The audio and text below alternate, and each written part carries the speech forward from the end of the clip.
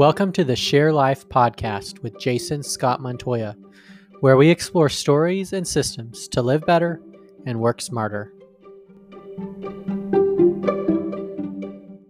Welcome to another special edition of the Share Life podcast. I'm Jason Scott Montoya, and we're in an ongoing podcast series as part of the discovery process for my next book, From the Garden to the Cross: How Jesus' Harrowing Journey Shows Us the Way. In this discussion, we're reflecting on the moments after Jesus was sentenced to be crucified, where Simon is recruited to carry the cross and following the crying, weeping women behind Jesus.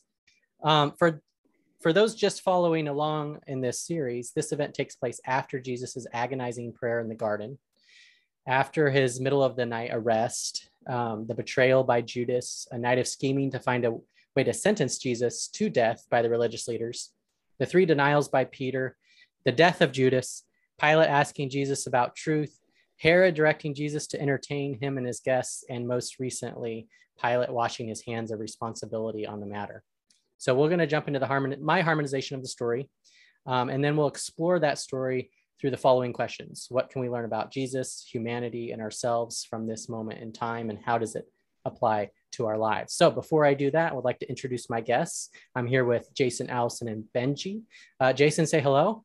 Hello, everyone. Jason Long is a newly minted father, solver of problems, serial business building entrepreneur, CEO of Experience Care, world traveler, and a community involved citizen. Allison, say hello. Hello. Allison Miller is an author who is pointing women towards Jesus while also mentoring them on how to practically flourish in their life, relationships, and dreams. Benji, say hello. Hey, how you doing? Benji Hollis is the Vice President of Sales for the annual Chick-fil-A Peach Bowl and is also involved in a leukemia legacy fund inspired by his daughter, Anna Charles, a devastating battle with cancer that brought him to Jesus. So let's go ahead and jump in. I'm going to share my screen and I'm going to read this passage, and then we'll start discussing it. So let me go ahead and share my screen and make sure that you all can see it.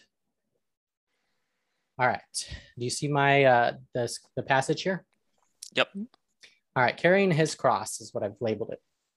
So Pilate, the Roman governor, sentenced Jesus to die by crucifixion, backed by the religious leaders' direction and the crowd's insistence, as they chanted responsibility upon themselves and their children for Jesus' death sentence. Upon conviction, Jesus was guided away to carry his cross to the place of the skull, known in Hebrew as Golgotha. Struggling to bear his cross for the entirety of the journey due to his condition from the scourging, Jesus was unable to carry it any further. The Roman soldiers forced a passerby from the countryside named Simon of Cyrene and a father of Alexander and Rufus to carry Jesus' cross for the remainder of the trek to Golgotha, following Jesus along the way. A large crowd trailed behind them, including numerous weeping women. Jesus turned to and spoke to them. "Daughters of Jerusalem, don't weep for me, but weep for yourselves and for your children. For the days are coming when they will say, 'Fortunate indeed are the women who are childless, the wombs that have not been borne a child, and the breasts that have never nursed.' People will beg the mountains, 'Fall on us,' and plead with the hills, 'Bury us.' For if these things are done when the tree is green, what will happen when it is dry?" As Jesus was led to the place of the skull with Simon carrying his cross from behind, the two other rebel criminals sentenced to the same fate were ushered to the crucifixion site. So I'm going to start with you, Benji. It's a short passage, but there's actually a lot that I connect with, and we're going to dive into that. I think one thing that's interesting for me is the fact that Simon, it almost seems like accidental, like he's traveling, happens to be at the wrong spot at the wrong time, and the Romans say, "Hey, we need your help." So that's something that kind of stuck out for me. But Benji, what's going on with you? What's going on? Oh, we don't have enough time on this call. Yeah, you had said wrong place at the wrong time. I always just put everything under the sovereignty and providence of God. Yeah. It's interesting when you go back and you read through these passages. There's not really a whole lot that is said about Simon. Yeah. There's not a whole lot there, other than he was from, I guess, what if you look at the notes, he was likely a Jew who was from North Africa, and he was there traveling to Jerusalem for the Passover. Mm-hmm. There's so many different directions that you can go in this. But I think if we were to apply it to what we are walking through today and what it means for my faith, Jesus stood up there in this path of suffering and voluntarily given his life over. I think it's just a good picture of what we all must do, which is carry our cross, carry what he has done for us. Yeah. When we were talking, you had sent me information, and I guess this is why I'm a little bit confused. You had sent me information on the silence of Jesus. Oh, okay. Yeah. But this is good right here. Yeah. Because it's made me go back and read just through all the different passages and some of the Old Testament and everything. Yeah. And as Jesus sat there silent, when he was silent, thinking about what was about to happen, it's so easy at this day and age to forget that he voluntarily gave up his life for us. And then after praying in the garden, he fully entrusted God the Father for his will to be put upon him. And I think it's so easy at this day and age for us to gloss over the Gospels and what Jesus did for us. But I also think that Simon picking up the cross and carrying it too is just also a good representation that we all still have our own cross to bear when it comes to our salvation. I mean, it's a gift. But I know from my own story and my walk with Christ, I've had to pick up my cross and carry it. But the reason I know that I can do it is because he stood there in judgment for me. So, Jason, my fellow Jason, I'm glad that you got the green shirt memo today as well, Jason. Oh, yeah, we're matching. Yeah. All right, so for you when you read or you hear this. I think it's important to preface my my reading of this with that I don't come from a Christian background as much. So my family is Jewish, and I'm an atheist. And while part of my family is Christian as well, I have a very different angle on it, like a worldview on it. That said, I've read a lot of the Old Testament, having come from a Jewish background, but I actually had to go back and read this section and a few others, the sections before and after this part of the New Testament to refamiliarize myself. It's been a few years since I've read the New Testament, so I had a few things to say about this. I think that let's start off with the part about carrying the cross, about Simon. And I really liked what you said about it being a gift. So I'm going to kind of shift between worldviews for a second, like try to put myself more in your position from the angle of believing in Jesus and kind of shift in and out of that. But one way or another, I think it's a beautiful metaphor for carrying something, not even a metaphor, it's true, carrying something for somebody else. In the Jewish tradition, one of the best things you can do is a favor or a gift for someone who will never return it for you. Taking care of someone who's dying, taking care of, like helping bury someone. It's the last thing you can do, and they'll never give you anything back. And so I think that there's something to be said about this here. Now, obviously, Simon was made to do this, and he didn't have much of a choice. But, I think that let's just pretend he did for a minute, and maybe I don't see ran away. Yeah, he could have run away. He could have said no. He could have done a lot of things. But assuming that he had some kind of choice, I think that it says it's a great thing to do, and it's a great gift to give someone, and it's a great gift to give yourself, to care for someone who can give you nothing. And I think that's something that should be taken from this that particular piece. The next, though,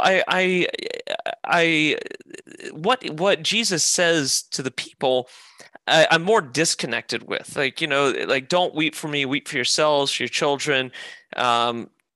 Fortunate are those that are childless, and all of that.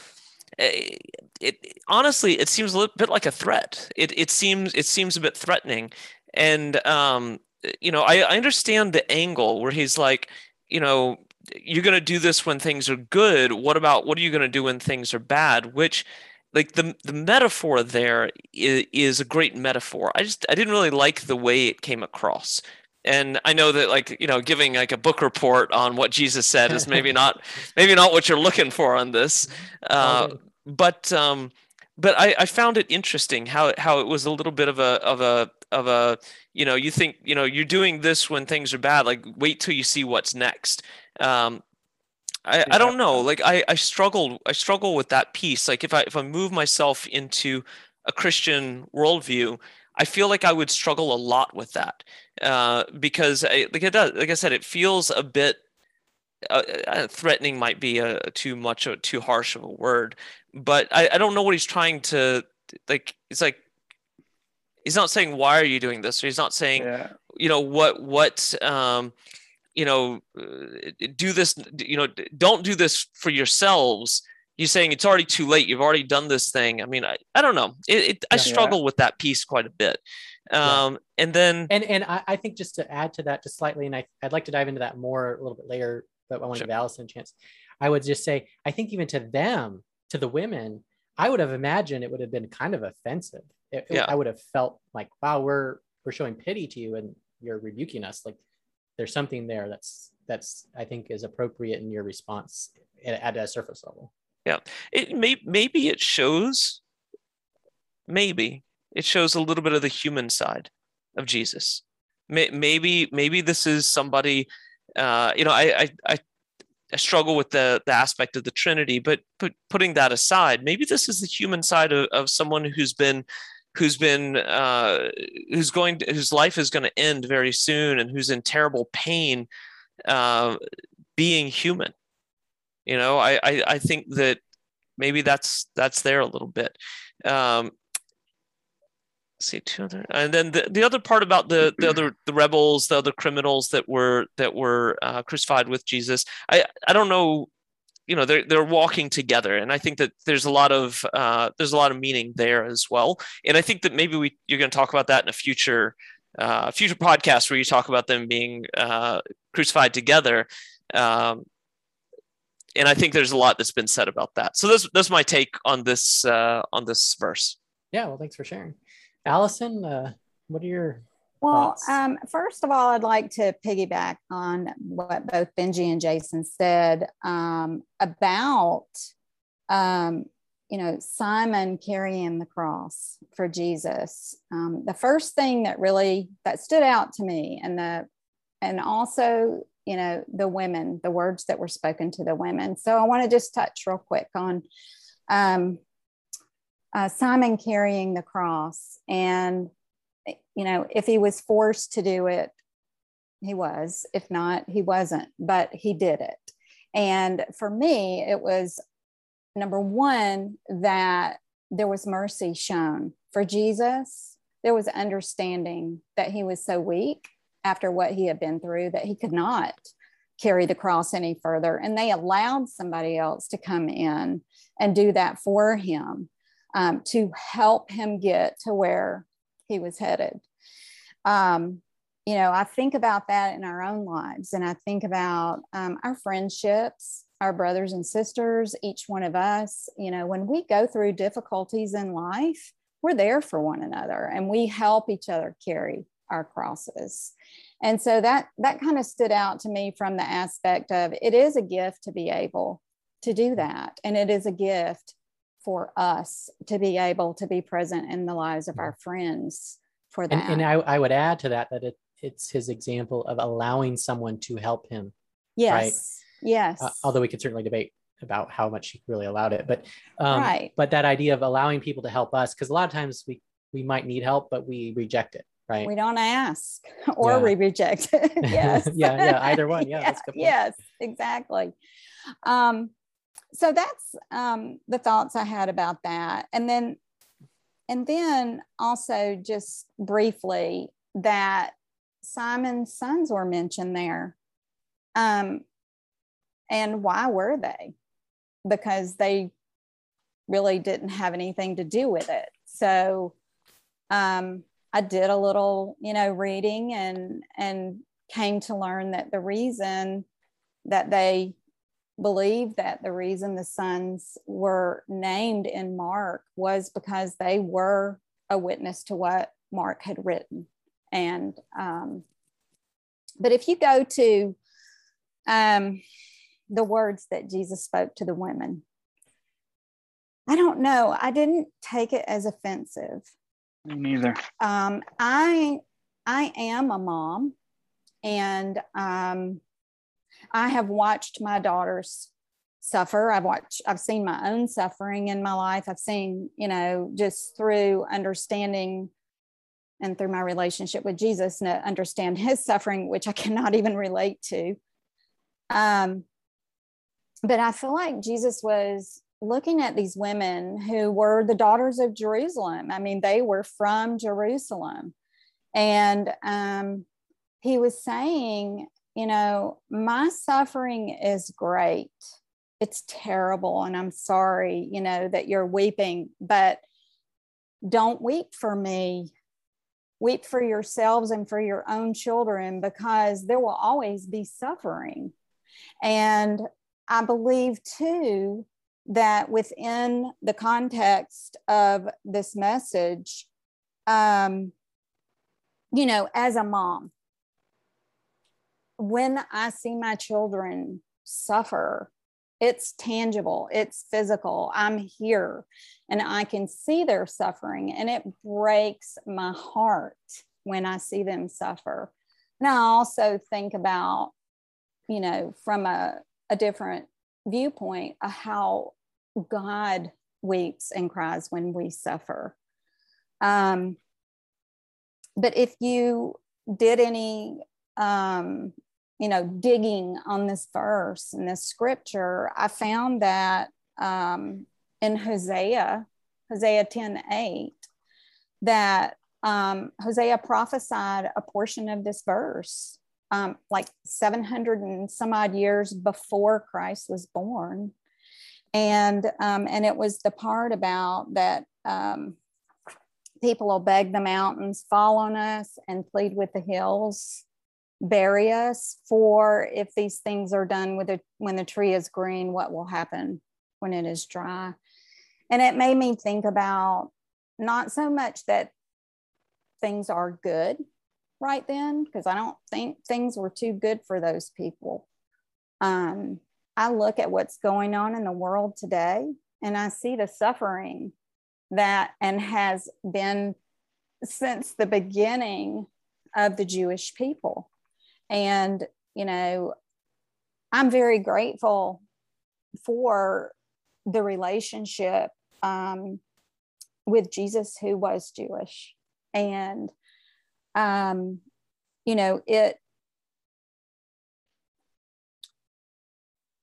it's interesting to me that because we have this ongoing, I don't want to say vendetta, but plight, I don't know the right word for it, but of, really of bringing an end to the Jewish people, that it's an example of, hey, there is going to be suffering to be had. And if you love me and you follow me, there will be suffering. And it's not necessarily, and I don't really understand all this. I only know that through my relationship, the suffering that we do experience is something that makes us stronger and closer. But those are the things that really stood out to me and made me go, you know, as a mom and as a believer. Yeah, I'd like to piggyback off of that. You know, when you think back to it, I mean, the disciples and the authors of the Gospels who were Jewish, you know, you read these Gospels and you see how Jesus died alone, how everybody deserted him up until the time he hung on the cross. You know, Peter, obviously he scurried away in shame. And might we note that he made sure to let Jesus know that he would never do that. Right. That was correct. exactly what he did. And then all these guys, after Jesus was crucified, they were all hiding. And then, you know, the women came running, sharing the news that they saw the risen Jesus. And then the rest of the story from there, I mean, these guys, these people were willing to give up their lives to die. So, you know, something happened there. We can call it group hallucinations or whatever, but these people were moved. Something changed them. And I know personally for me, sitting in that hospital, watching my daughter die, it'll make you read scripture. It'll make you pray. You will search for any peace that you can have. When you watch your daughter fight cancer, leukemia, get paralyzed, it makes reading the Bible, it makes praying, it takes it to a whole new level. The things that we may read as metaphors and poetry become living and they become true. And the hope that Jesus and the Gospels have given to me are life-saving. It's not just a story to me. I'm 47 years old, and in that hospital, Christ saved me. And through the suffering, I found blessings. And I've read a lot of stuff in my life, and I've tried to come to Christ. But it's in the suffering and in my pain of watching my daughter go through what she went through that I found hope. And, you know, to me, it's been life-changing. It's not just been a story. So I just wanted to add that. I got to shut my door real quick because my dog's about to run in here. Well, there's a lot to dive into here, and I think start to peel apart. I think kind of going to Simon, I think one of the things I think is helpful to kind of realize the gravity of particularly his plight is that the crucifixion was horrifying. We don't quite get the horror of it. Not just what happened, but the smells and just the degradation. The whole thing was designed to make to essentially demonstrate that this person is less than human. They're not even worthy of being a human. They're an animal. Rome would not crucify Roman citizens. This was only used for barbarians and rebels and outsiders.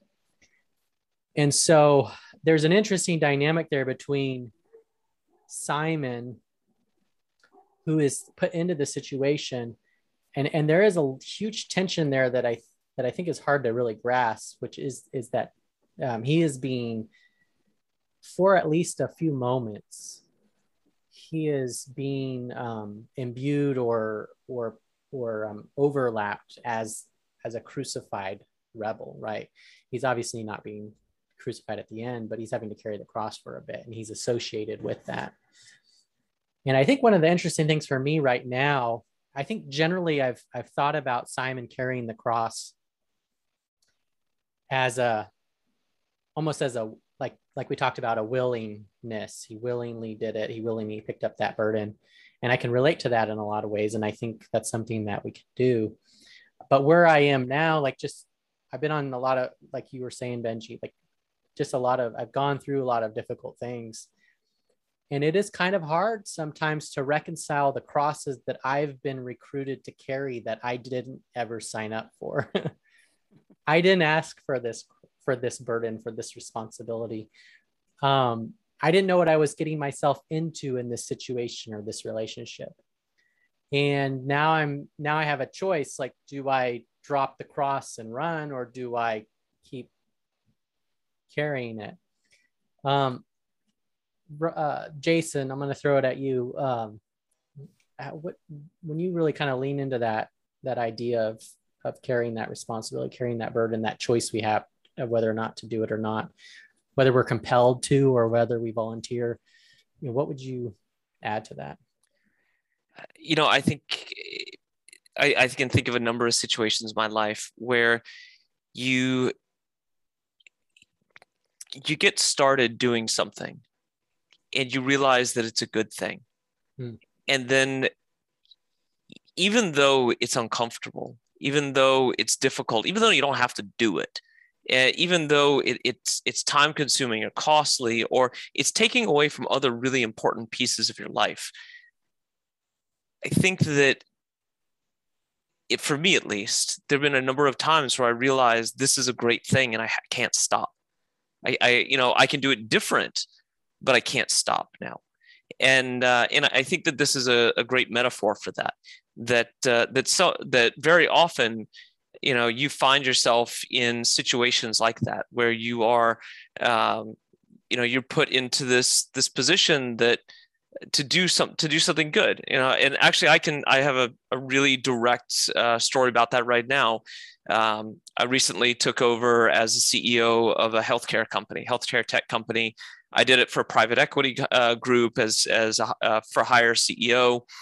And, at first, it's about money. It's about, I came off of my businesses to come over and lead this company.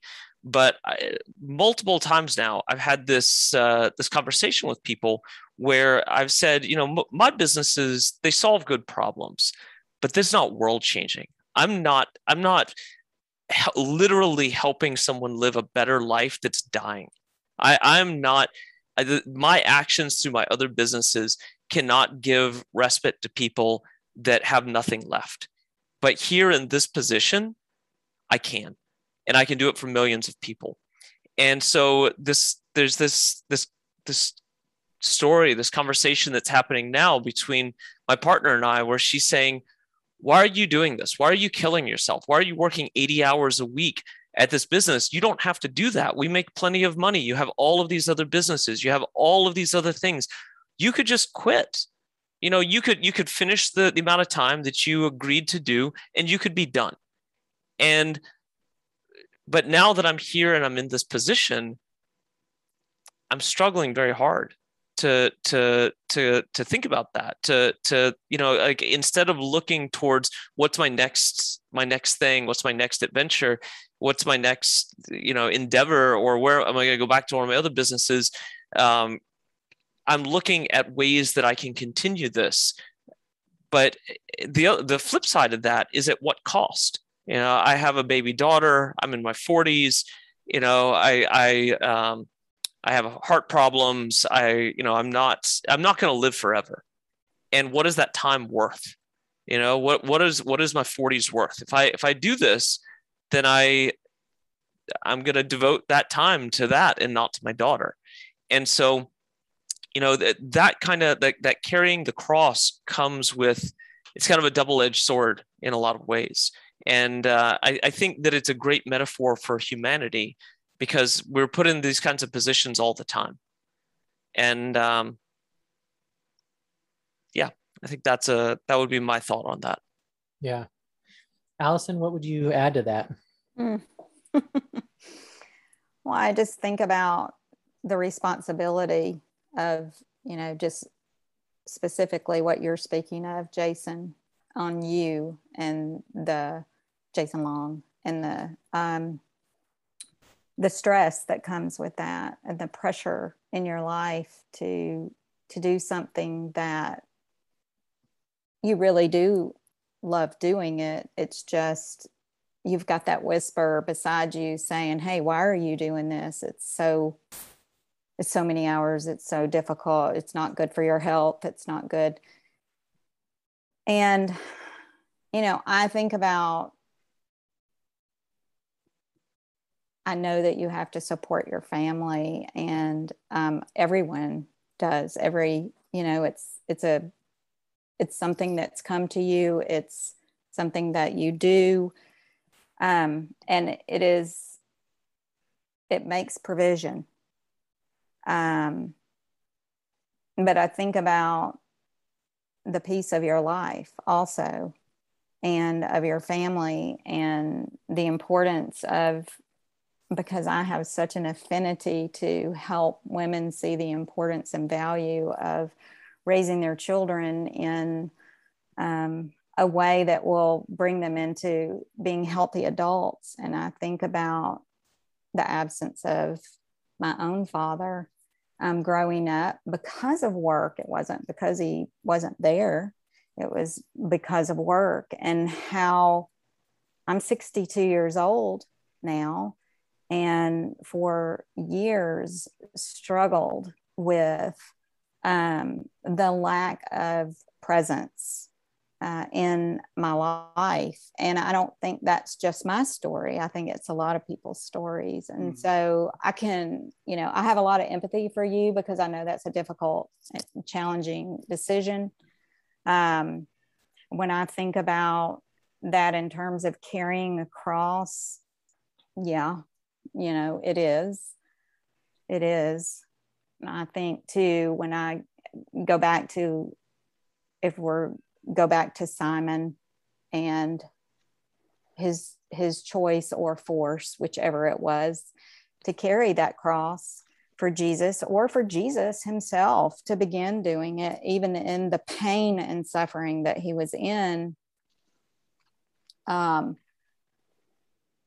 It's an example, I think, of we're going to go through tough times, and we're going to have heavy burdens to carry, and we're going to have hard decisions to make, and we don't know what the end result is going to be based on the decisions that we have in front of us right now. We can only hope that we're making decisions that are good for, I say, the whole, because it's not just about ourselves. But when I think about that, I think that, it's every day we get up and carry our cross in different situations. And there are big ones and there are small ones. I mean, it's sometimes just, not opening your mouth. Yeah.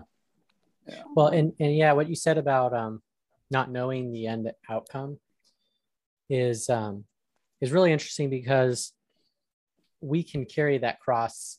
I think about a situation. So probably like 5 years ago, a friend of mine was having marital difficulties, and I said, hey, let's get together, let's read this book, and let's go through this book and just get together regularly.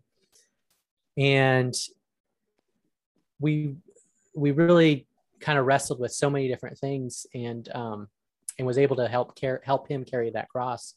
But the outcome didn't change the trajectory of that marriage. It failed. And so it's, I guess back to your point, Jason, earlier, like doing something that someone can't return, right? It's a matter of, are we willing to sort of take that up regardless of knowing the outcome, or regardless of knowing how that might be reciprocated or not, or how that might affect them or not. right? Yeah. Benji. Yeah. You know, how do you reconcile with your story and your situations? It's not like you chose those. No. The crosses were given to you, and I know you see them in a couple different ways, but how do you handle that? I mean, I'm thankful for them. Yeah. I wasn't, my dad died when I was 19 years old. He dropped dead of a heart attack playing tennis. And I was raised in a Christian home, but we didn't go to church every Sunday. We didn't read the Bible. I thought I knew what it meant. I knew what the Gospels were. I thought I believed. When my dad died, I was filled up with anger and bitterness. And I was going to just succeed, make as much money as I can. But in turn, I didn't walk through any grief. I walked around it with a bitter heart. And then it really affected me. I was mad. I was mad at God. But I still had that peace that was there. And then I had two beautiful baby girls that weren't easy to have. And I thought my life was set. I had gotten through my dad dying. I married way above myself. She might not say the same thing. I had two beautiful girls. But yeah, I do remember my dad died of a heart attack. I was 44 years old. I was 43. So my dad died when he was 44. I was 19. So after I had my girls, life became a little bit more different for me because it wasn't all about myself. It was about them. But I started figuring out I had no hope at all. And I started looking at that number 44 number and I was 43 and worried about what happened if I died. If I died, the lights were just going to go out and I wasn't going to exist. Were my daughters going to think of me? Have I left a legacy for them to think of me? And it just scared me to death. And panic attacks, everything. And then my daughter got sick. And it was April 15th was when she got sick. And we found out, took her to the emergency room at CHOA, found out she had acute myeloid leukemia, and which is the rarest kind. And the next day, April 16th, was my birthday, the day that I turned 44 years old, the same age that my dad died. And I could just feel this shame on myself, because I could hear just God, not audibly, but just telling me, all along you've been worried about yourself and you dying. It's your child. Mm. And that's when I went out and I went and bought a Bible. I met with a lot of pastors and a lot of people that had walked where we were walking. And I just decided in that hospital, of course, with the nudging the Holy Spirit, that I was going to give my life to Christ, and I was going to do everything that I could do to save her, which is nothing. I was going to pray and I was going to pray and I was going to read scripture. And we all want to know what happens. Why didn't God sit down and tell us what's going to happen? Because we couldn't handle it if he did. And if he would have told me, hey, here's what's going to happen. You're going to stay in here for 6 months. You're going to pray and you're going to read, and your little girl, you're going to talk about her, because she asked me, Daddy, what happens when I die? What do you tell a little girl if you don't have any hope, that's sick? What happens? So I said, do you love Jesus? And she said, yes, sir. I said, well, then you're great. I said, well, if you believe in him, you won't die. You're absent from the body, present with the Lord. And she looked at me and she goes, okay, Daddy, thank you. And then she passed away 1 month later.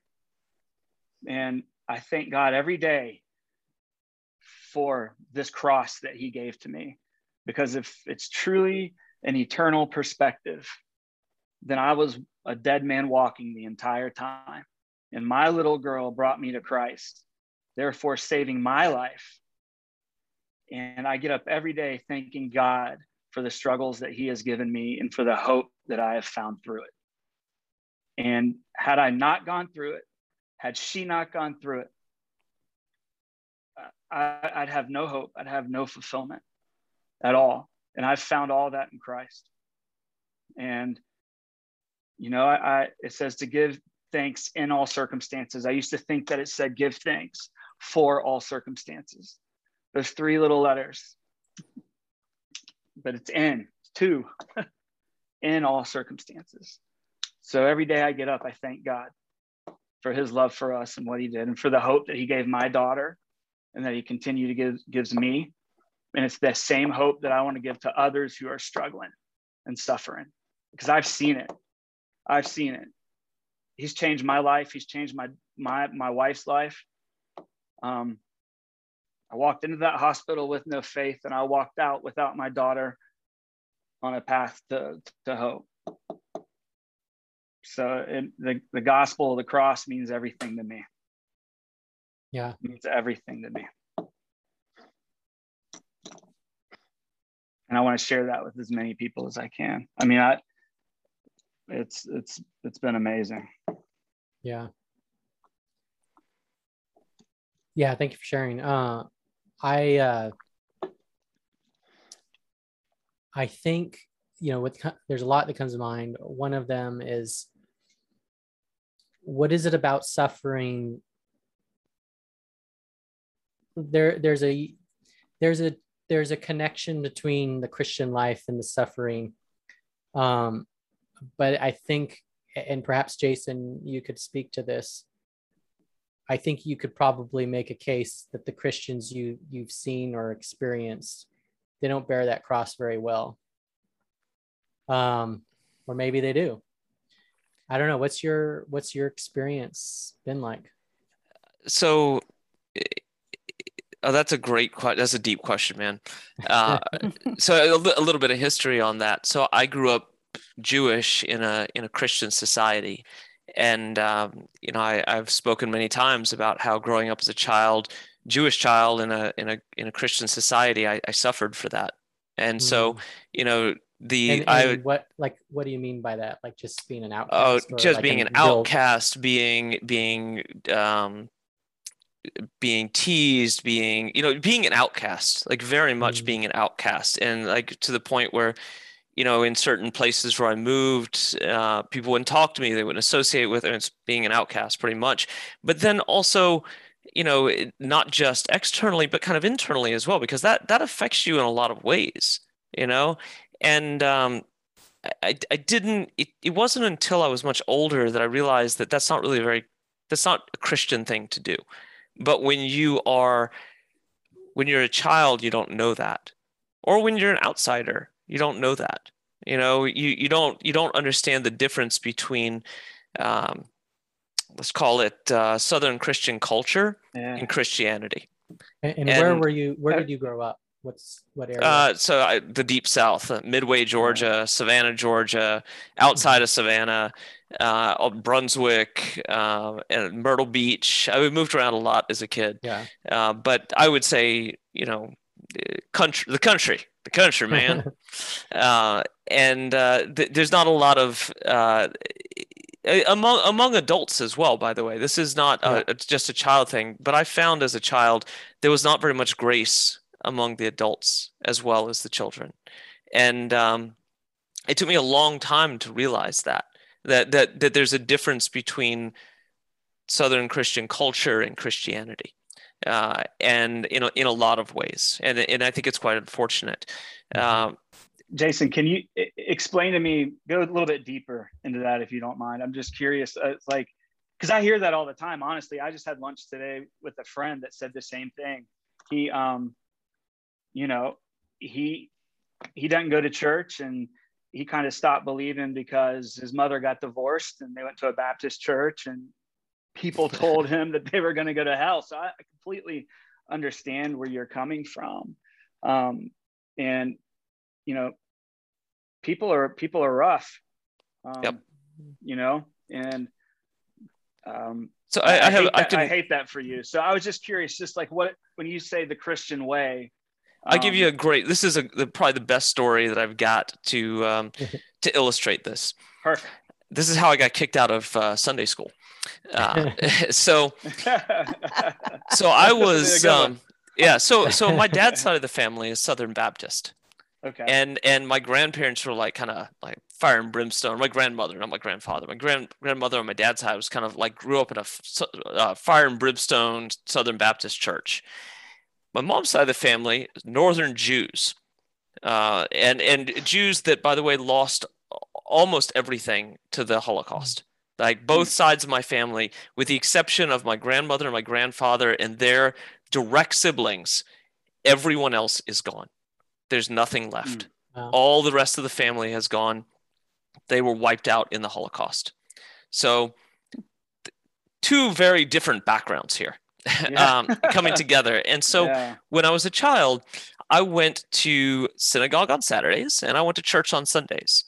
And there was one Sunday, I was 11 or 12 years old. I was no scholar of the Bible at this point. And I'm sure I was probably an insolent 11 or 12-year-old as well. So not too insolent. I would say cerebral, but also a little insolent.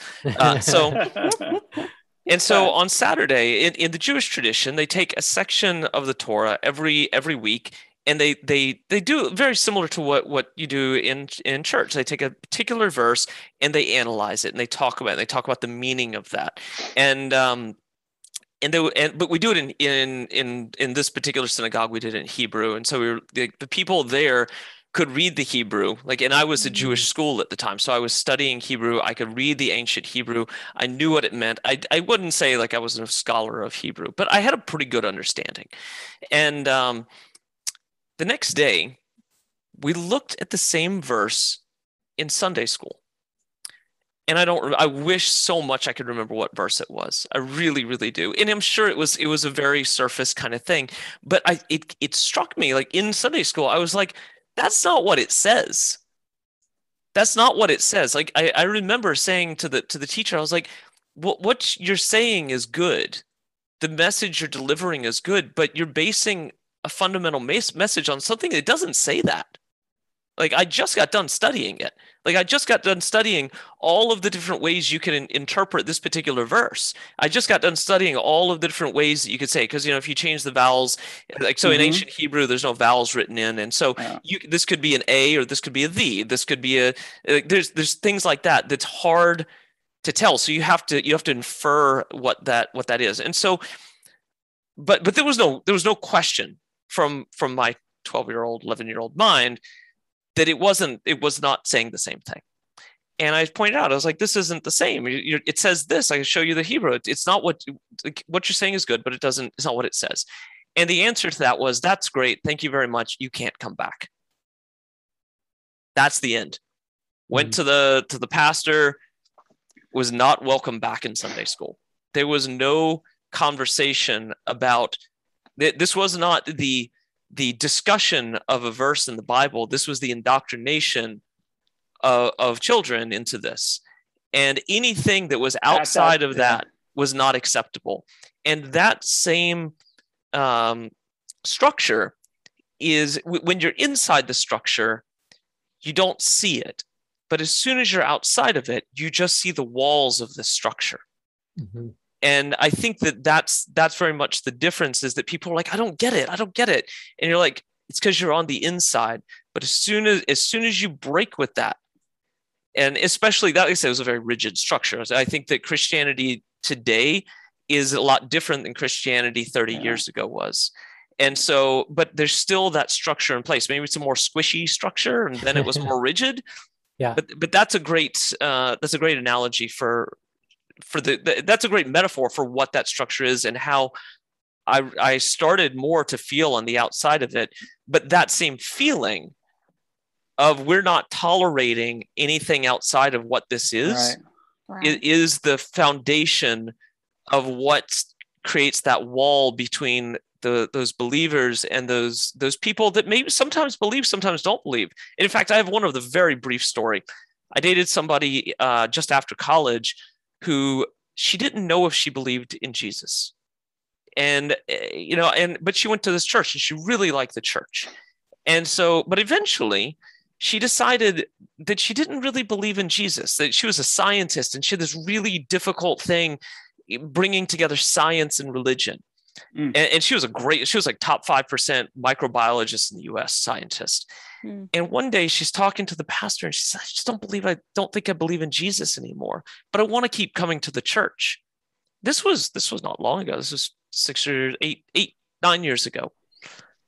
And they said, no, you can't come back. You're not a Christian. All right. And these were people that she really cared about and people that supposedly really cared about her. And they just put up the wall, excluded her. You're done. Yeah. You can't come back. That's what happens. Right. But Jason, I would have said you need to look for another church. The church is full of sinners. And, I hate it that you went through that. I can tell that it's left a horrible impression on you. And, not all churches are like that. Not all Christians are like that. It's the same way. Sometimes we're all in here somewhere. You're just in a different here. Yeah. And I'm glad to be having this conversation with you because not all atheists are the same either. Of course. But it's easier to paint with the broad brush, and the common denominator here is people, man, and we all have hearts and feelings. And I hate it that you were put in that position and had to go through that. That would have been a good signal to find another church and a new pastor. Well, but I think part of the point that you're making, Jason, is it wasn't like a one-off thing. It was. No, it's an over and over and over thing. Like I moved 19 times before sixth grade. I don't know what the age, 11 years old. I moved a lot. My grandfather owned hotels, and he would send my mom and my dad up to help fix them when there were problems. And we moved a lot. And especially in the South, the first question as a child when you come into school is, what church do you go to? And you say, I'm Jewish. And all of a sudden, nobody wants to talk to you. And that happens over and over and over again.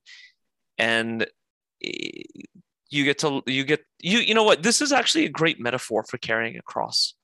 I think that because this is a great gift that was given to me, is to be able to have that experience and be able to recognize it and come to terms with the fact that that's not Christianity. Right. Yeah. I agree, Jason. I agree with you. I'm so sorry that those things happened to you. I know I've had my own experiences as a Christian, or believing that I was a Christian, and failing in certain things, and not living up to the standard of someone else in the church. And so you're not accepted. And that's really not what Jesus was about at all, and what he mentored for us. And I love that you know Hebrew and the meaning of it. And I think about, believers, and I think about our Bible that we have, and I think about the audience of that Bible and the people that were speaking, and they were all coming from a Jewish background with a Hebrew, the whole culture was that. I mean, the things that were going on then, everything. And the sadness of what you're telling me is that you were actually somebody that knew exactly where this person was messed up and was leading, misguiding, not intentionally, believing that he knew the right answer. But pride got in the way for him, and he wasn't going to allow a child to know more than him. But I'm really exploring a lot of that now on my own, and really understand so much more about, what the word means versus what somebody tells me. And I think that's, doing your own work and discovering the true meaning of the word and why it was spoken and what it really means for us today. I'm sorry you got hurt like that. There's so many people that get hurt that way. And it's very unfortunate, but there's so many people out there believing that they are living an authentic Christian life, and they are not. And I'm not judging them. I'm just saying they're not living out of the love and truth and grace that was really given to us through Jesus. Yeah, very well put. Hey, do you have any pointers on Hebrew? I'm doing biblical studies now at Southern Evangelical Seminary. So I've got Hebrew and Greek coming up for the next 2 years. So maybe I can get you as a tutor. I have one good recommendation. Don't stop doing it for 20 years like I did, or you'll completely forget all of it.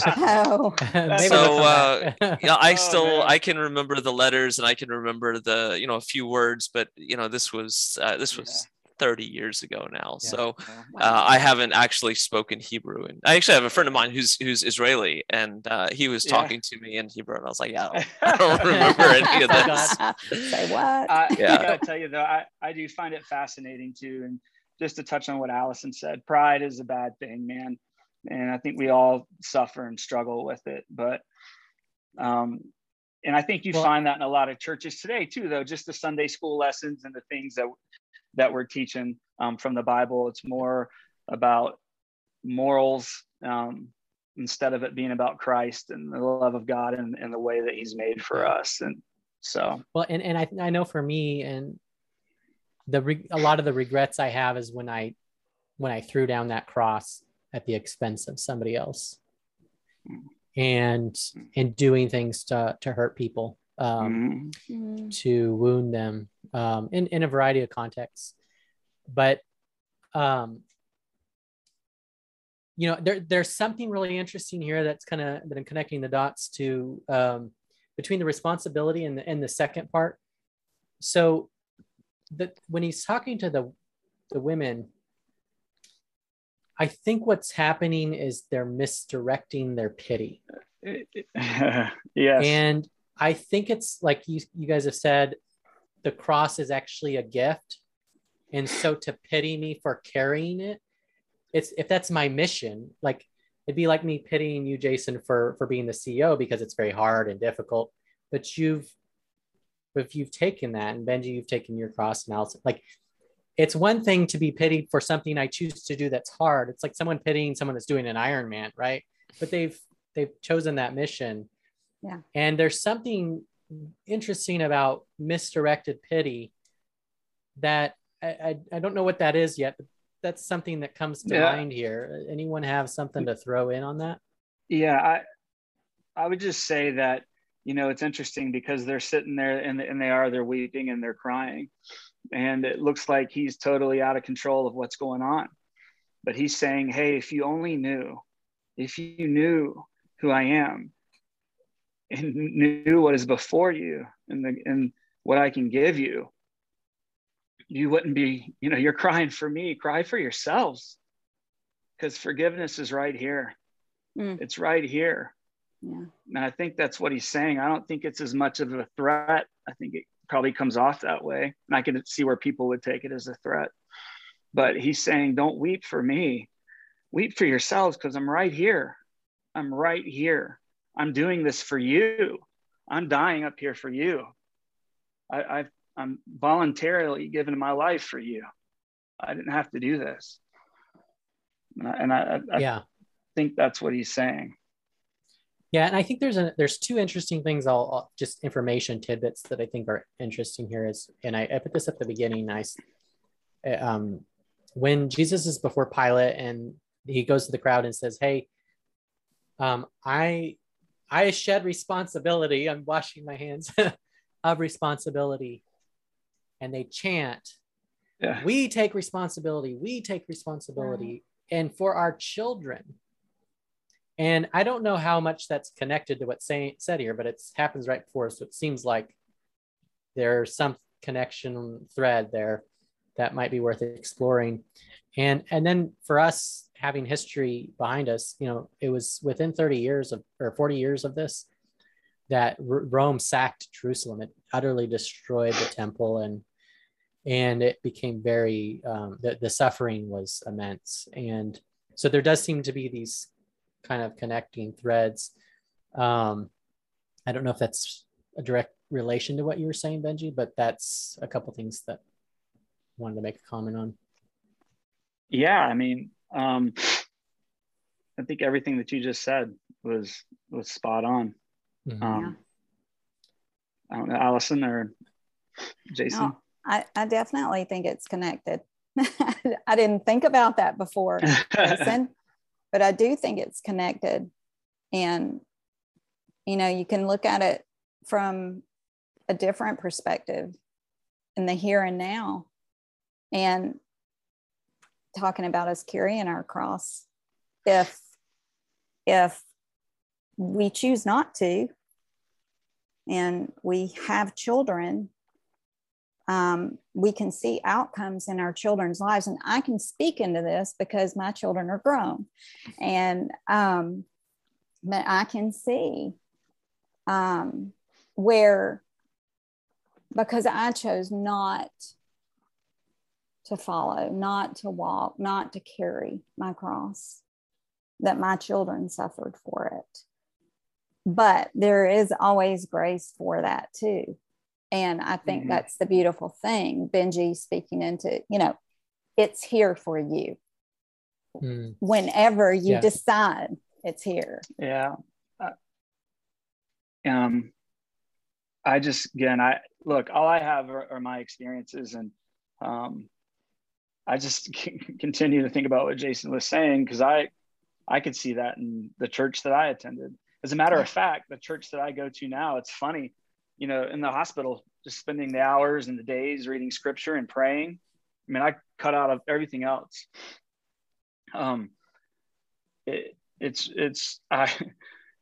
The pastor now at our church from our community, it's funny, after AC passed, I continued to meet with him to eat breakfast, and it's a First Baptist church. And I remember sitting down with him, and I would tell him, man, you're awesome. Thank you for spending this time with me, but I'm not a Baptist. I'm not. So I'm sorry that you sit here and buy me breakfast and I don't go to your church, that I then get up from here and go to another church, but I'm not a Baptist. And I didn't know what I was, and I still don't. I know I love Jesus, and I know what Jesus has done in my life. And I don't want to put him in a box. And, he saved my life. But it's interesting because now I am a member of this church, but I still don't consider myself a Baptist. I consider myself a follower and a lover of Christ. And had I carried or not carried my cross into that hospital with my daughter, she would have died with no hope. And I would have come out of there with no hope. And I would have come home from my other smallest daughter with no hope. My wife, no hope. But now God's turned me upside down, and it's the upside down kingdom. That's all I can say. And I can read the Bible and pray and share all these stories and stuff. But I've just seen it in my life, and I couldn't imagine going through what I'm going through right now with this family if I didn't have, I don't have the cross to carry. He carried it already. It's done. Go ahead, Jason. So I was going to say it's interesting. I recently went to a celebration of life for an old friend of mine. It was a great celebration of life because he wasn't dead yet. It was like the best celebration of life I've ever been to. He's 86 or 89. I don't remember how old he is, but he's gonna die. He has Parkinson's, and he's got the beginning of Parkinson's, and he knows he's gonna die. And he's a Catholic priest, and it's interesting. Coming from a different worldview and becoming good friends with a Catholic priest and attending Mass, and not taking what's it called when you take the body of Eucharist. Christ, the Eucharist. That was it. Like, not always the guy there that's like, yeah, it's not for me, but finding peace in what they do and finding good lessons in the stories they tell, and having a better understanding of religion and what religion means to people by meeting with this person, talking to this person, and he and I would go to a coffee shop. We go to Two Story Coffee in Athens on a regular basis when I lived there, and it was interesting because there were always a lot of evangelical Christians there, and he was the Catholic. It was like the Catholic priest and the Jewish atheist sitting in the middle of a bunch of evangelical students. It was. We always got into some very interesting conversations, and maybe this is just like I don't know how to relate it back to carrying the cross. I wonder maybe if this was a little bit of him carrying his cross, but meeting with people like me and having sometimes heated discussions about the kind of things that we were talking about today. But I think that getting back to it, what I was trying to say is that it comes back to what Benji was saying. It's about people. And at least from my worldview, it's about people, that you can be a Baptist preacher, you can be a Catholic priest, you can be a Jewish atheist, you can be whatever these things are, but you can still connect to one another, and you can still have great relationships, and you can still gain understanding from different people's worldviews and different people's experiences, and have better understanding of your world and yourself and other people through those things. Yeah. I got to go here in a second, but I want to finish this up. So there's an IT director who was at my work. He was a really, really incredible guy.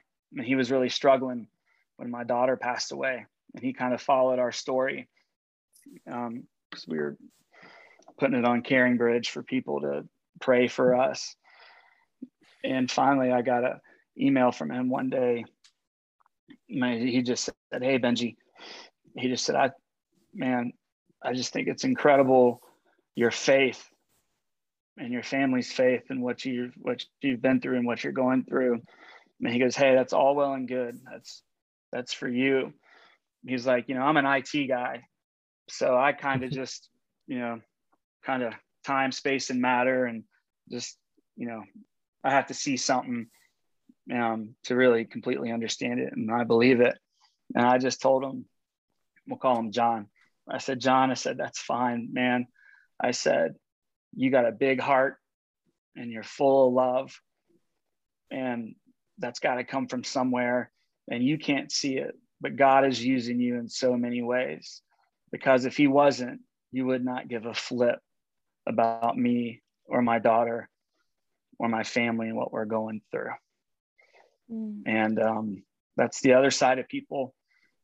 Man, we all have something in common. Like Jason said, we all care. We all do suffer. We hurt when we see people suffer. There is something that gets us to the table of the Jewish atheist, the Southern evangelical, the Catholic priest. There's something that brings us together. And, every now and then we just got to lay down and figure out, what is that thing? So, yeah. So we can start wrapping it up here. Allison and Jason, I'll give you final words. Allison, what do you have to say to us as we wrap up here? Well, first of all, I appreciate being a part of this conversation and sitting here with you and all of you and learning from you. And,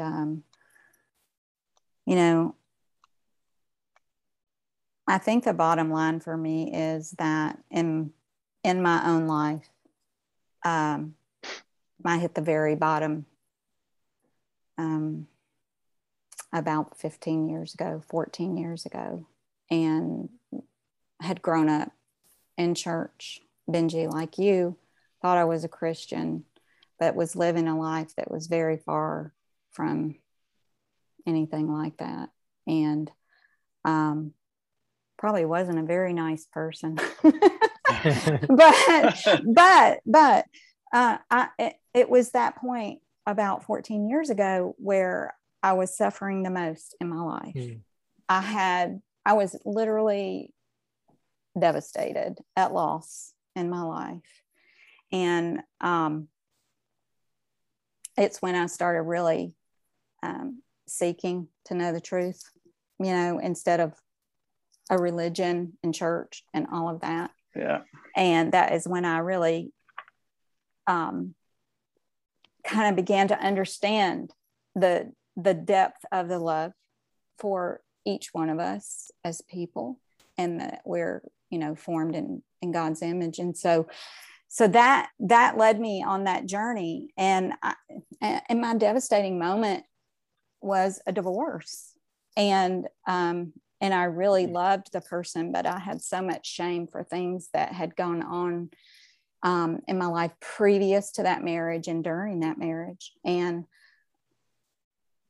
I just want to say that through 14 years of seeking to understand the depth of love that God had for me and how to be loved and how to love, I don't even know how it happened. I can't explain it to you, but what I can tell you is through providential circumstances, my husband and I were brought back together after all those years. That's awesome. And we have a fantastic relationship, unlike anything we ever had, either one of us, with anyone else or together. And I tell you, that is the faithfulness for me of who God is and how God can work through all our pain and show us through it. Because I know how much I hurt. Like Benji, I couldn't get out of the bed for 10 days. I could barely go outside. And I really haven't been able to openly talk about it, in a forum with even men present for not that long. And I wouldn't be able to do any of that without really realizing that there was a gift given to me, and that I don't have to carry those burdens anymore, because I have a better life now. And I don't mean it because I do it.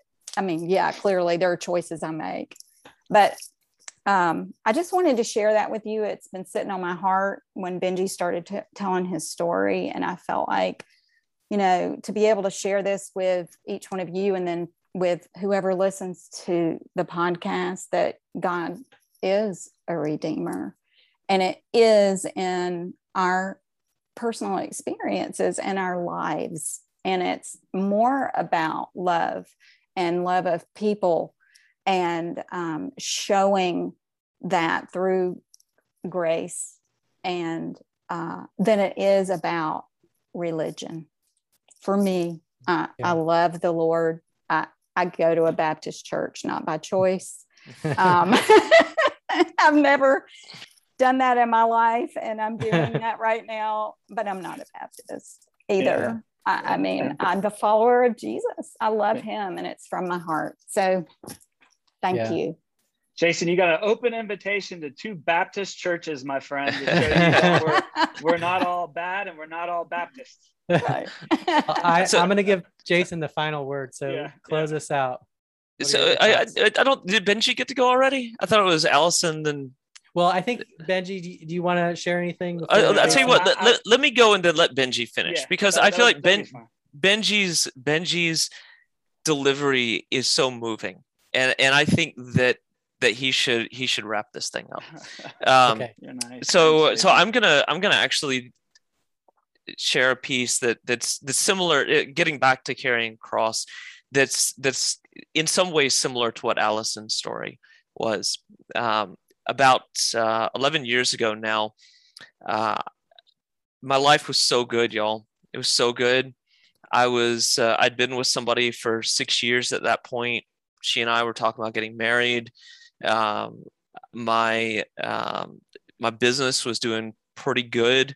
Everything wasn't perfect, but it was pretty good. I was living on a 60-acre blueberry farm. Oh, wow. things were, like things weren't perfect, never is, but man, it was pretty good. And one day, uh, on September 11th, actually, 2009, I got my car to go to Norcross. Actually, I was in the back seat of a car with a bunch of coworkers going to Norcross, Georgia for a meeting, and we got to a terrible car accident. And the two people in the front seats were fine, and I was in the back seat, and we ended up T-boning into the median at about 70 miles an hour. And the median came through the body of the car, through the frame of the car, through my seat, and hit me in the back. And broke my spine in 9 places, broke my pelvis in half, both lungs collapsed, heart damage, kidney damage, liver damage, massive internal bleeding, and brain damage. And I was in a coma for weeks. I had it started the worst time of my life. The woman that I was with, we ended up breaking up, not getting married. We ended up in a horrible fashion. And by the way, this is not speaking to her. I don't. When you have brain damage, there's a lot of senses that people have that you don't realize you have. There's a lot of things that you do that you don't realize that you do, and when all of a sudden you don't have those skills and the senses anymore, it can really affect the way that you interact with people. So this is never a statement towards her. Like, this was just a situational thing that happened. But after this accident, I was heartbroken. I was crippled, but mentally so. I was. I had been an athlete for a long time, and I was no longer that either. And then with this issue, my business fell apart as well. My business just about went broke. I went just about went broke. My business just about went under. But it was like, you ever squeeze a watermelon seed? And like, you squeeze it hard enough, and all of a sudden it pops out into somewhere else. It takes that pressure.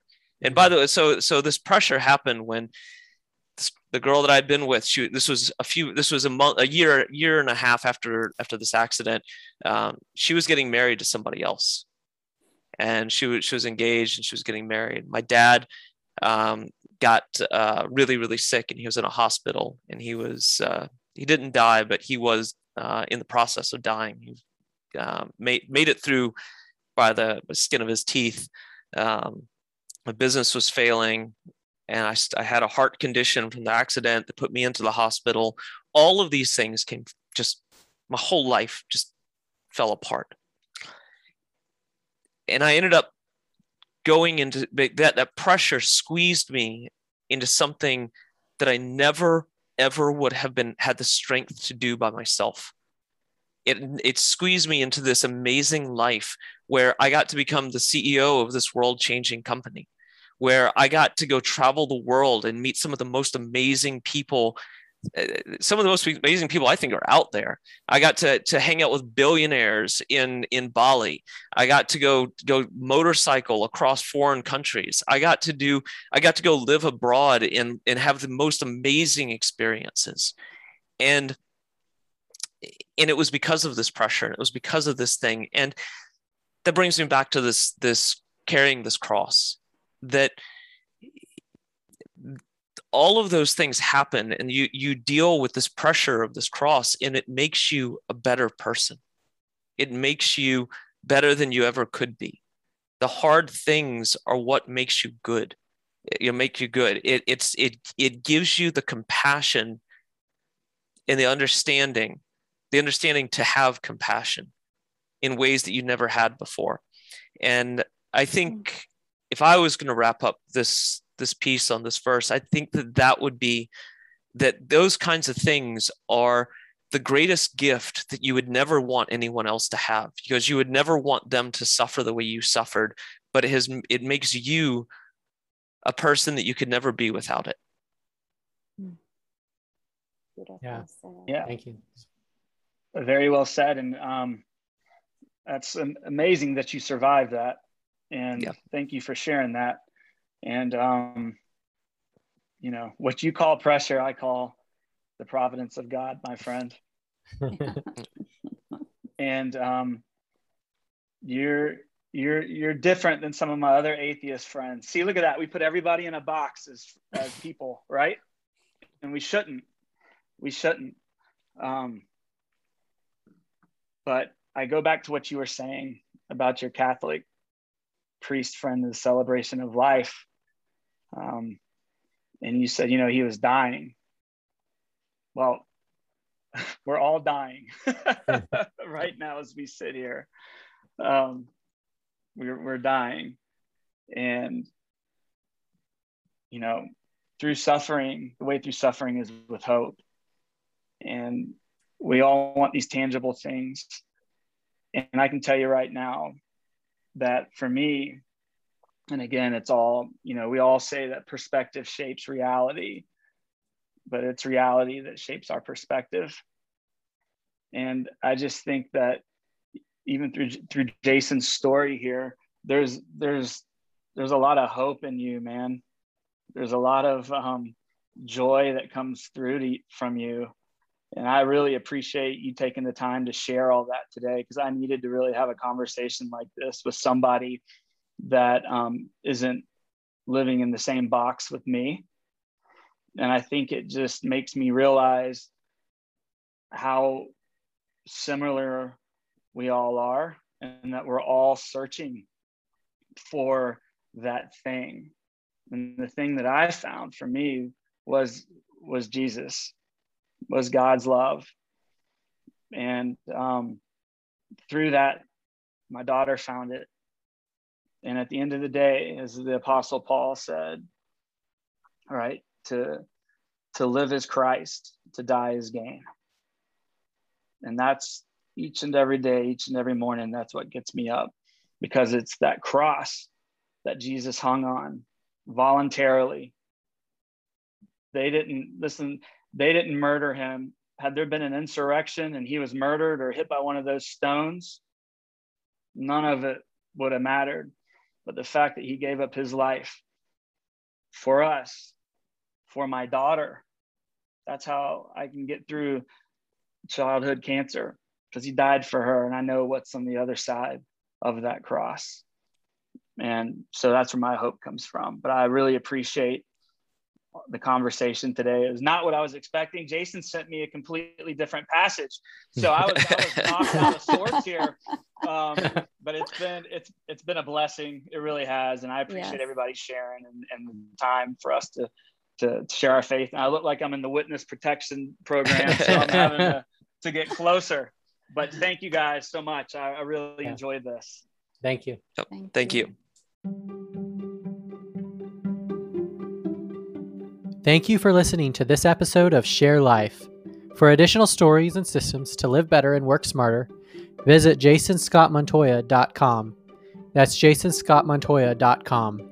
We look forward to having you listen in on the next episode of Share Life.